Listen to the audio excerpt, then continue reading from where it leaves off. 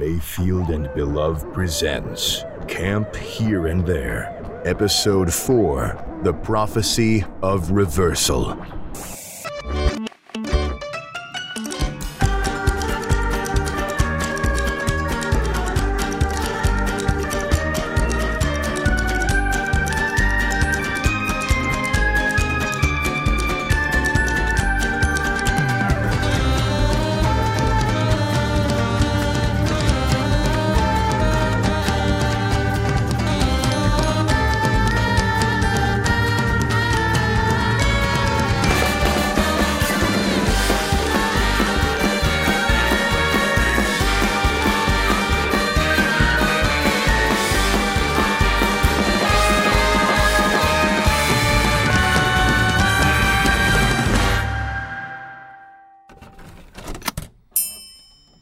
Good morning, campers. Let's get the ball rolling on this fine forenoon and kick things off with some announcements. How did y'all sleep? I certainly slept well. Jedediah had me try the snake oil tea to help me rest, and woo! That stuff will knock you right out. Don't try it. The time is 8:60 a.m. and the sky is painted such an acidic shade of yellow that, well, I'd advise you all to avoid staring at it for too long. Warn your fellow campers not to look up if you don't want to learn what it looks like when a child's irises melt off. Not that it'll matter.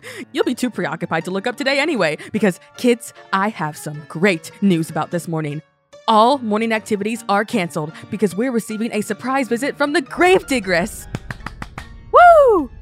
For those of you who are new to Camp Here and There this year, the Gravedigress is a wondrous witch who tends to the death fields down south. Using her powers of reanimation, not the same thing as necromancy, by the way, the Gravedigress's magic can breathe a convincing imitation of life into your corpses. Dead pets? Dead relatives? Found a squirrel decaying on the forest floor? You better have those corpses handy when the Gravediggers comes around, because she'll get them up and dancing like a crunchy marionette in no time.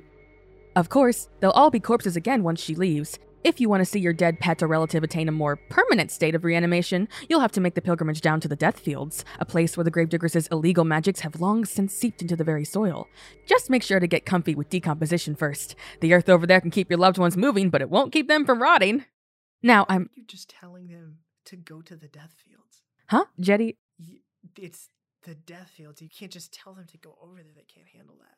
You really think so? Yes. Jeez, okay, fine.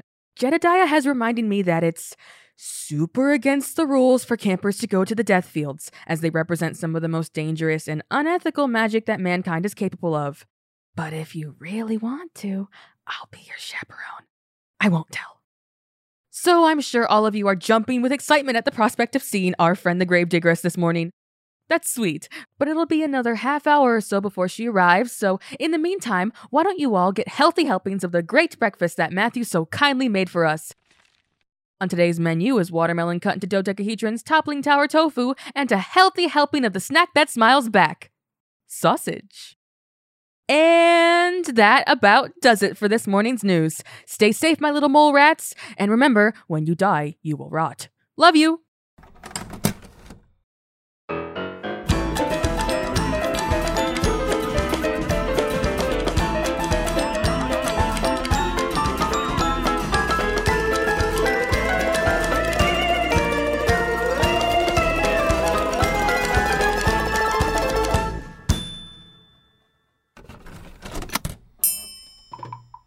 Woo! Well, now, campers, wasn't that a delight? The way you all clapped and cheered when Miss Gravediggers dragged herself into camp, her long, broken legs contorting into sickening perversions of form as she forced her body to locomote, playing both puppet master and marionette. Well, it just warmed my heart to see you kids so excited. I'm sure that if the Gravediggers' heart was not a dried-out frozen husk, it would have been warmed as well. The show she put on was pretty spectacular. A veritable troupe of woodland cadavers, little skeletal squirrels ragtiming with teensy top hats, featherless birds tracing anthems in the sky, bloodied rabbits hopping to the beat, and a symphony of half-eaten frogs playing little orchestral instruments. 13-year-old Calvin from Cabin Ladybug brought along the corpse of his family dog, a darling little terrier named Scotty. And wouldn't you know it, with just a wave of the Gravediggers' desiccated hand, what remained of little Scotty was dancing and crooning like all the rest. Oh, and when his little head popped off! Well, you were all there, huh? You don't need a review. Anyway, good times. Put in a good word for the Gravediggers on Warlock Yelp, and maybe she'll come back again this summer. Warlock Yelp. I'm funny. But There is some rather concerning news in the wake of the Gravedigger's egress. As kids from Cabin Ladybug will already be aware, a counselor by the name of Soren Baltimore is absent from the lunch lineup today. We can't find him. Anywhere, in fact. Now, as all counselors are taught, deserting your post is extremely against policy. Lucille has a habit of disciplining deserters with immense prejudice. Run away and pay, as she always says. So, Soren, if you're somehow hearing this, I would really advise you to head on back and turn yourself in. Things will get very ugly if she has to go out and look for you. Kids, counselors, if you happen upon dear Mr. Baltimore, just grab him by the arm and drag him back to the administration building. There's a Jolly Rancher in it for you. Anywho, activities for this afternoon include running with scissors, dancing on ladders, and swimming in a thunderstorm. Oh, these really do sound fun. Lunch today will be tiger striped tarts and tofurkey lemonade. And I believe that's all. Have fun out there today. Oh, Salem, Marisol. Kids, I'm joined by the 2 counselors from Cabin Grasshopper. We found Soren.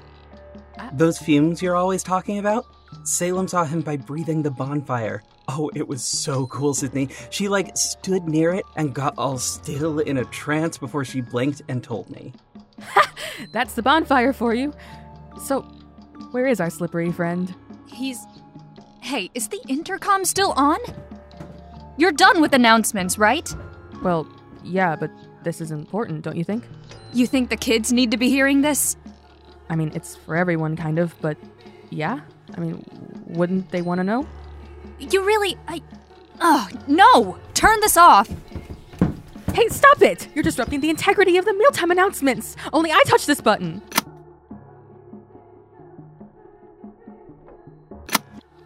Yeah, and that's real annoying, Sydney. Okay, you know what? We can argue about this later. He's left the campgrounds, heading south. You mean... To the Deathfields. Yeah. I saw him walking up the hill. The Gravedigress was just a little ways ahead of him. And we talked to Fennel. They told us Soren's had this obsession with necromancy and mortality since they've known him. Tabernac.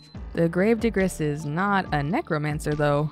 Well, she's as close as you'll get, I guess. Well, kids, this is an interesting development, isn't it? Soren Baltimore seems to be making his way toward the Deathfields, the patch of soil down south where the line between life and death is blurred in exciting ways. I suppose I'll talk to you. You turned it back on? How long has this been running? Sydney, for God's sake, why insist on stressing out the kids? You're really testing me here. Ahem! I'll talk to Lucille about this and see if we can mount a rescue mission. In the meantime, campers, sit tight. They deserve not to be in the dark about stuff like this. Turn it off!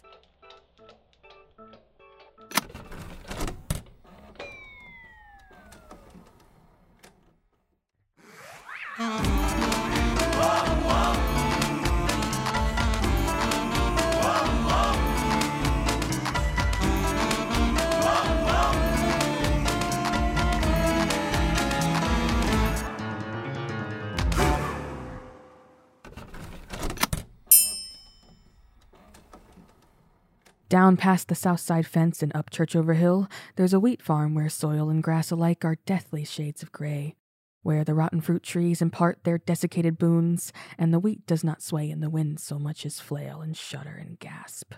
Its true nature is known to few and understood by fewer, for none can set foot on the soil without suffering great reprisal from the bitter magic buried within, and none can translate the death-rattled speech of the farm's sole sentient denizen. Us locals lovingly refer to the place as the Deathfields, and as the name might indicate, it is not a place where the still breathing are welcome. But we all took history class in school, right? We all know the story. 14 centuries prior to the present day, the deranged spree of a fierce emperor, and the trail of evisceration he left in his wake, the dirt turning sallow and barren with regret as it drank the blood of countless pigs, cows, and farmers, the plants withering under the weight of the land's grief. Back then, there lived one dauntless magician who loved her land and her people so dearly that she sacrificed everything she had to bring it all back to life. But true necromancy, as she would come to learn, is impossible. Thus, the spell that she cast was one of perpetual motion, without the grace of flourishing life. Instead, life without death. Life without the miracle of birth or the mercy of death. just eternal awareness and eternal sickness. To this day, the land moves. It shudders and shakes and shifts with the seasons. Its creatures, large and small, stumble across the Schrodinger's wastes, crying out for release, always rotting, but never rotting away. And of all the sundry beasts who walk and think and suffer on that cursed land, not one heart still beats. Well, Lucille didn't particularly want to go to all the trouble of retrieving Soren, but when she learned that I was dead set upon it, she agreed to come along. She's so reliable. So the two of us zipped up our ever-stylish hazmat suits, Lucille popped an antihistamine for her wheat allergy, and we pocketed a couple of glass eyeballs for protection and luck, and we were off. Campers, you know how sometimes you look into an animal's eyes and find them lacking? Empty, like a doll's? Like a fish or a hamster, beady and black. No shine, no thought. A pure vacuum that may suck you in if you get too close. The gravedigger's eyes looked like that, as she stood upon the sickly soil and beckoned Soren closer. Not that they'd ever looked alive per se, but the darkness about them in that moment was exceptional. Her voice, as she murmured her unintelligible murmurs, had taken on this thick, milky quality, and it quivered in an oddly inorganic way, like the vibration of a hollow iron rod. And her hand, she had removed her gloves, and campers, when I describe her fingers as bony, I invite you to interpret that in the most literal possible sense. Emerging from robes of layered gothic debonair, the joints of her hands creaked themselves into a beckoning, welcome shape. She sorta reminded me of my mother. Anyway, Soren was kneeling upon the divide at the bottom of Church Over Hill, the point where the green grass abruptly gives way to a toxic expanse of dead, deadly dirt. He had not yet touched the soils of the fields, but if I've ever seen a man in the throes of temptation, I saw it today. Then Lucille yanked him by the shirt collar and gave him an earful. Boy, did that snap him out of it, and after he'd been thoroughly dressed down for his treason, he was willing to walk back to camp with us. Just before we started back up to the hill, I looked back at the death fields and, of course, the dear old gravediggers had disappeared. I can't believe she nearly snatched Soren right out from under our noses. She's a sly old rascal, isn't she, kids? Anyway, Soren hasn't spoken a word since he got back to my office. Isn't that right, Soren? Yeah, he's not talking. Just sitting in a too small chair staring at the wall. Must be rattled. I'd like to invite Fennel Marlborough, Soren's fellow counselor at Cabin Ladybug, to come down here and bring your friend some dinner. Me and Jetty might need your help sorting this guy out. And tonight's meal is robin wings with rutabaga sauce, macaroni paste, and a blueberry Mary Blast, guaranteed to blast you, as labeled by Matthew. Wow, don't we just love him? Tonight's activity is a camp-wide playing card game, complete with special 3D glasses to make the monsters in those little plastic squares really pop! Have fun, little blue jays. Enjoy your meal.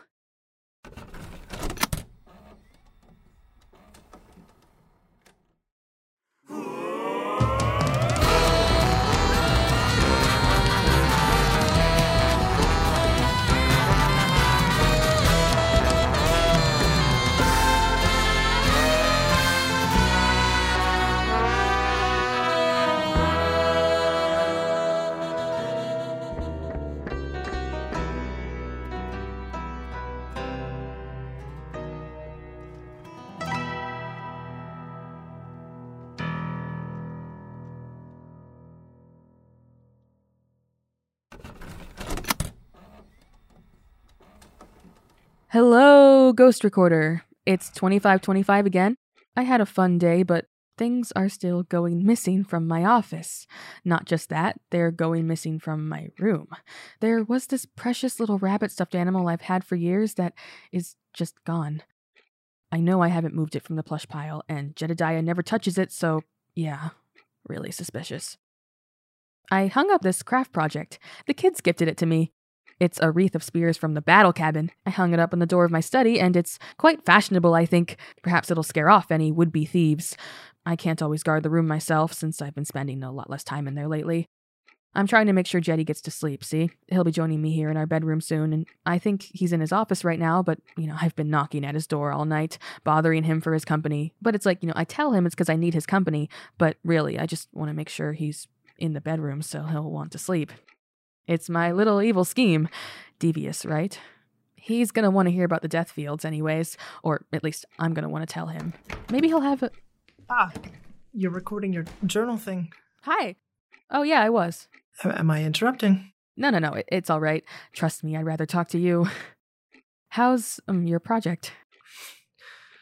Enough of that. How was your day, Sydney? I went down to that farm on Church Over Hill, the spooky death magic one. You left the campgrounds? Yeah. Lucille was with me. Hmm. And the Gravediggers had a bone hand, and she beckoned Soren to step onto the soil and become a zombie like her. I think she wanted me to walk to her, and it was really cool. Her eyes were super unnerving. You don't normally see eyes like that on people, and they were total voids, and I thought maybe... Are you all right? I suppose. Why? No particular reason. Next time, please tell me before you leave the campgrounds. Not that you can't, not that I want to control you or anything. I just want to know you're safe. Not that you'd have come with me anyways. I'm going to bed. Wait, I'm sorry. I guess I'm still a little... It's all right, Jetty. Don't worry about it. I know you care, and I love you. I love you too. It's fine. I really am tired. I'd like to rest. Okay. Sleep well. You too. Good night, Ghost Recorder.